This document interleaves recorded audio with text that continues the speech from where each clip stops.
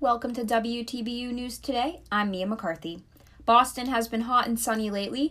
Temperatures Tuesday are expected to reach a high of 88 degrees and a low of 69 degrees, with the rest of the week looking cloudy and stormy. Christina Melhorn is here now to report on Boston University's Back to BU virtual meetings. Boston University has been hosting a series of Back to BU virtual Zoom meetings to answer questions about what the upcoming fall will look like. The first 3 meetings, which happened on Thursday and Friday, focused on the College of Arts and Sciences and the Questrom School of Business. According to survey data, BU expects 75 to 80% of undergrads to return to campus in the fall. With students returning to campus, the university said that the new health protocols are, as Dean Elmore put it, non-negotiables, and that students can be asked to leave campus if they do not comply. BU said that for now, there will be no extra charge for isolation or quarantining on campus for on-campus residents. Students living in off-campus housing will not have the option to quarantine on campus. The university did not give clear information about quarantine protocols for students coming to campus from COVID hotspots, but encouraged those students to self-quarantine for as long as possible in the 2 weeks leading up to the start of classes. Although most classes said BU will be in a hybrid format, some will be completed fully online. Faculty are still working out how their classes will take place this upcoming fall. The university said it plans to post a plethora of online resources for students, which include a tool on StudentLink where students can indicate whether or not they plan to attend classes fully online, and a web page created by the International Students and Scholars Office with updated information on the services provided to students during the pandemic. For more specifics, the recordings of past meetings can be found posted to YouTube. In Westford, Massachusetts, I'm Christina Melhorn for WTBU News. Joining us now is Megan Forsyth with a new Massachusetts police reform bill. The Massachusetts House of Representatives released their own police reform bill on Sunday. The bill includes a police certification process, standardized testing across the state, and makes officer discipline records more easily available to the public. However, advocates have spoken out about a section of the bill directing marijuana tax towards law enforcement training programs. Shalene Title, the commissioner of the Massachusetts Cannabis Control Commission, said, quote, "Where are the funds for communities of color promised in this law?" End quote. According to a Boston Globe analysis, tens of millions of dollars in marijuana tax revenue went undistributed to the programs the law stated it was supposed to support.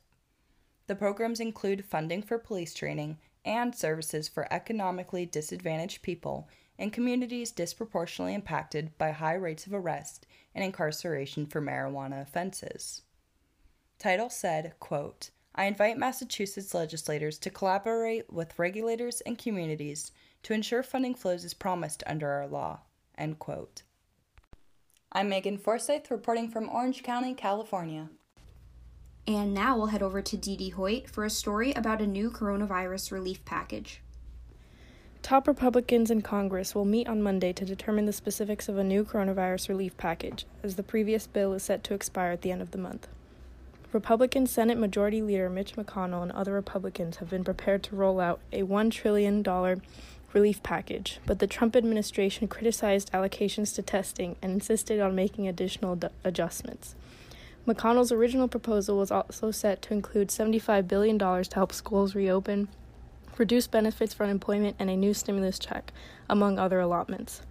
Speaker of the House Nancy Pelosi unequivocally opposed reducing funding for testing and said that any move to block testing was, quote, "beyond ignorance," unquote.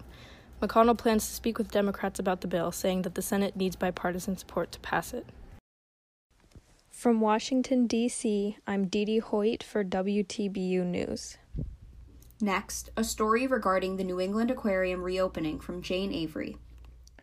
On Thursday, the New England Aquarium, located in Boston, Massachusetts, reopened to the public, allowing visitors back with maintenance of social distancing procedures and required mask wearing for everyone involved. In some cases, the aquarium is going above and beyond to ensure the safety of visitors, limiting occupancy to 15%, even though the state of Massachusetts is allowing up to 40% occupancy. The aquarium said they were starting at low numbers to make sure they get everything right, an example of how safety is their top priority. To increase space within the building, some benches have been moved out to make hallways more spacious for visitors and staff, while also not reducing the visitor experience. Almost all exhibits will open with some exceptions. The cafe will be closed, although visitors will be able to bring their own snacks or drinks with them. Visitors will still be required to book tickets online with reservation times booked 20 minutes apart, though guests are encouraged to stay as long as they want. The aquarium will be structured in a one-way flow type movement, with guests all moving in the same direction past the exhibits, and hand sanitizer will be available at numerous locations. The New England Aquarium was shut down for a total of 11 weeks due to the effects of the pandemic and is reopened under Stage 3 of Massachusetts Governor Charlie Baker's reopening plan being cleared for Boston. Despite the closing down of the aquarium, some essential workers still had to take care of the thousands of animals and sea creatures the aquarium houses, ensuring they were able to make it through the shutdown. In Weston, Connecticut, I'm Jane Avery for WTBU News. Finally, an update from In Young Kim about a new vaccine development in the UK. The experimental COVID-19 vaccine developed by the UK's Oxford University researchers has shown immune response from people who got the shot, according to a research published in the journal Lancet. Last April, the British researchers started the first testing among 1,000 adults between the ages of 18 and 55. Director of Jenner Institute at Oxford, Dr. Adrian Hill said the results show neutralizing antibodies, preventing the virus from getting into the body, and T-cell contributing to the immune system and destroying infected cells. According to the interview with BBC, Professor Andrew Pollard from the Oxford Research said he is pleased to publish the results. Professor Sarah Gilbert, also from the University of Oxford, said the early outcome holds promises. Researchers will test about 10,000 people from the UK, 30,000 Americans, 5,000 Brazilians, and 2,000 South Africans. Still, some side effects such as fever and headaches were appealed among the testers, but the paracetamol could manage the side effects, researchers said. The UK ordered 100 million doses of the vaccine.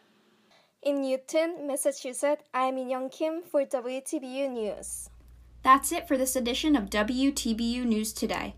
Be sure to tune into our full program every Tuesday and Thursday at 6 p.m. Eastern over on WTBU Radio.